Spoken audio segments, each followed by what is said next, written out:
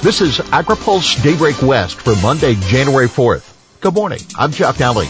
Here's today's headlines. Ag workers next in vaccine line. Report raises questions about CFAP. EPA close to finalizing science rule. Ag workers in next round of vaccines. The governor's office has decided food and agriculture workers will be among those next in line for COVID-19 vaccines. The section of workers includes nearly 6 million in all, spanning education, childcare, and emergency services as well. These groups would be the first of the California's approximately 12 million essential workers, about two-thirds of the workforce, to be inoculated. Ag workers will be prioritized as the top tier for Phase 1B. Tier 2 will include those 65 and older, as well as workers in the transportation, manufacturing, industrial, and commercial sectors.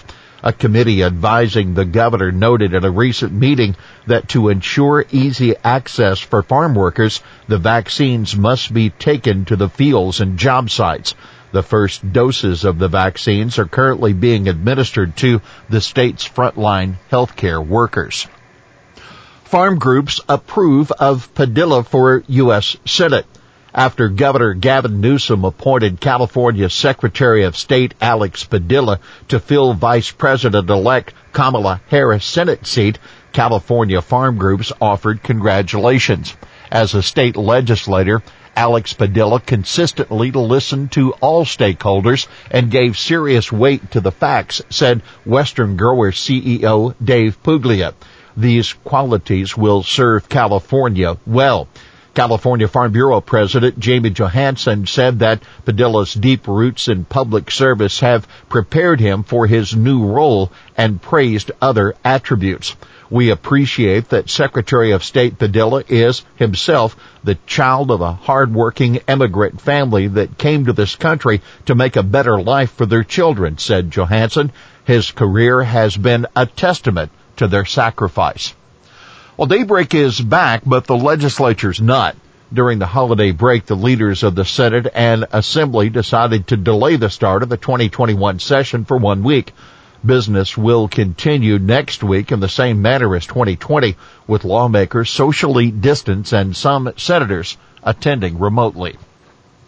Massive year-end deal promises more CFAP, broad array of aid for rural and ag needs. Farmers who were facing a steep drop in government payments in 2021 will instead see a third round of coronavirus relief payments, while other producers and ag processors left out of the previous aid programs this year will get some help this time under a massive stimulus package and government funding bill. The 5,593-page bill includes $900 billion in coronavirus relief, plus $1.4 trillion in fiscal 21 funding for the government. And there's even more. Wrapped into the year-end legislation are extensions of tax incentives for biofuels and renewable biofuels, new benefits for rural healthcare providers, and a 2-year water resources authorization bill that could accelerate reconstruction of waterway projects. Other provisions include $65 million to improve broadband maps and $100 million for specialty crop block grants. Judge blocks H-2A wage rate freeze and reforms. A federal judge has blocked the Trump administration from carrying out changes to the H-2A minimum wage rates that would hold down annual pay increases and potentially encourage farms to import more foreign workers under the visa program.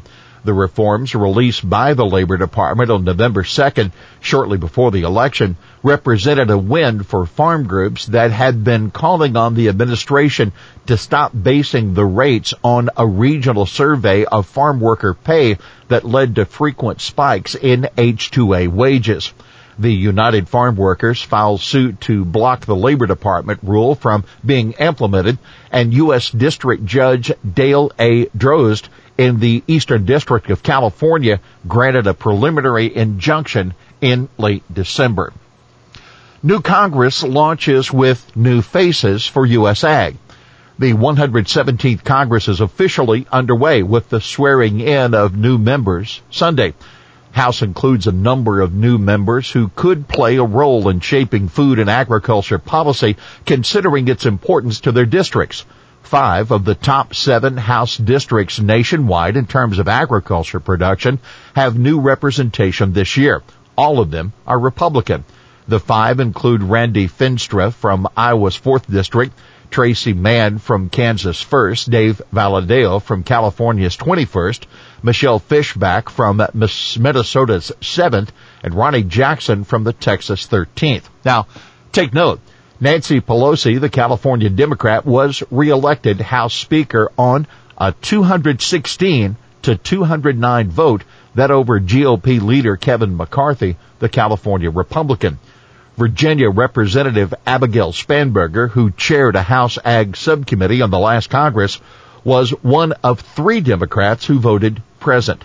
By the way, the Democratic-controlled House is expected to approve a rules package that makes changes on budgeting requirements and floor procedures. The cost of bills that address climate change would no longer have to be offset with spending cuts or revenue increases. For more on the new Congress, read our Washington Week Ahead. New report questions need for new CFAP. A new report from the Congressional Research Service questions whether most producers need another round of coronavirus relief payments. The report came out December 21st, the day Congress passed the COVID relief package that mandates a new round of coronavirus food assistance program payments to row crop farmers and other producers.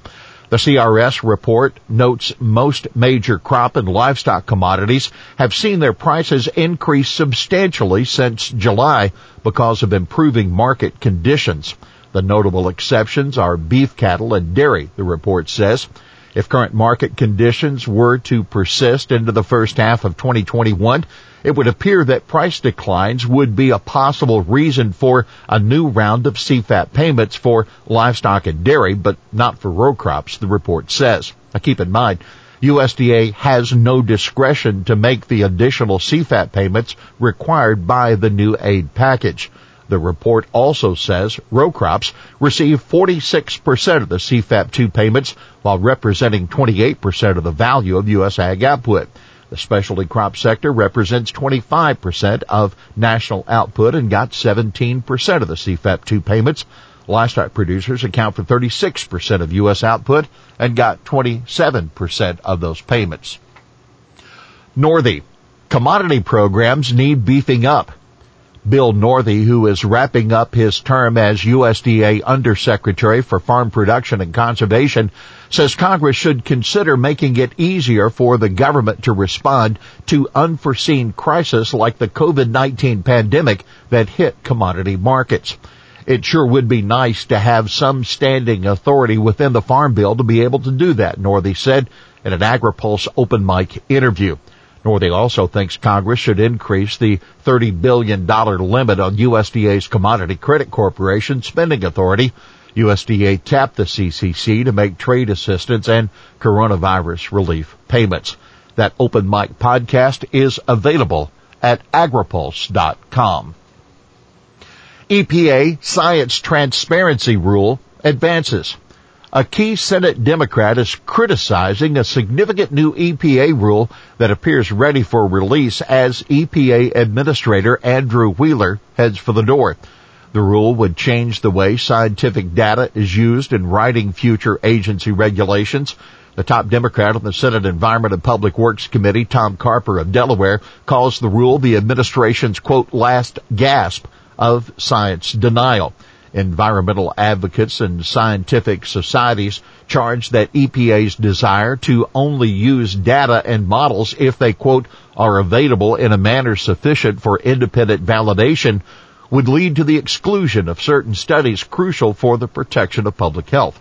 The American Farm Bureau Federation supported the proposal, saying it promotes increased data transparency. CropLife America also backed the proposal, but emphasized the importance of protecting confidential business information.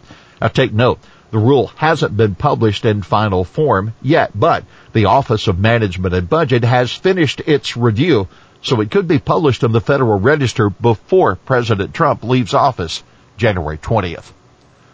Here's today's He Said It. We must press for regulatory sanity. But if California's political leaders won't answer that call, we must help our farmers find other ways to stay competitive. That Western Growers CEO Dave Puglia at a Cal Matters op-ed about the electrified maze of California's employment law. Well, that's Daybreak West for this Monday, January 4th. For the latest news out of Washington, D.C., visit agripulse.com. For AgriPulse Daybreak West, I'm Chuck Alley.